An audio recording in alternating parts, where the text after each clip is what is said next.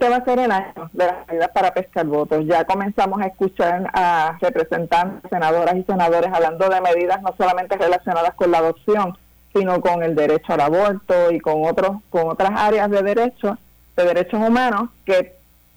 son problemáticas y controversiales, proyectos de ley que se radican a sabiendas de que no se van a aprobar porque lo único que quieren es tener una primera plana en las noticias y que ese sector conservador escuche sus nombres o vea sus caras para que posteriormente vote por ellos y ellas. Y mi llamado a la gente que está escuchando este tipo de programas y que escucha sobre estos proyectos de ley es que tengan esa mirada crítica. Muchas veces son personas que ni siquiera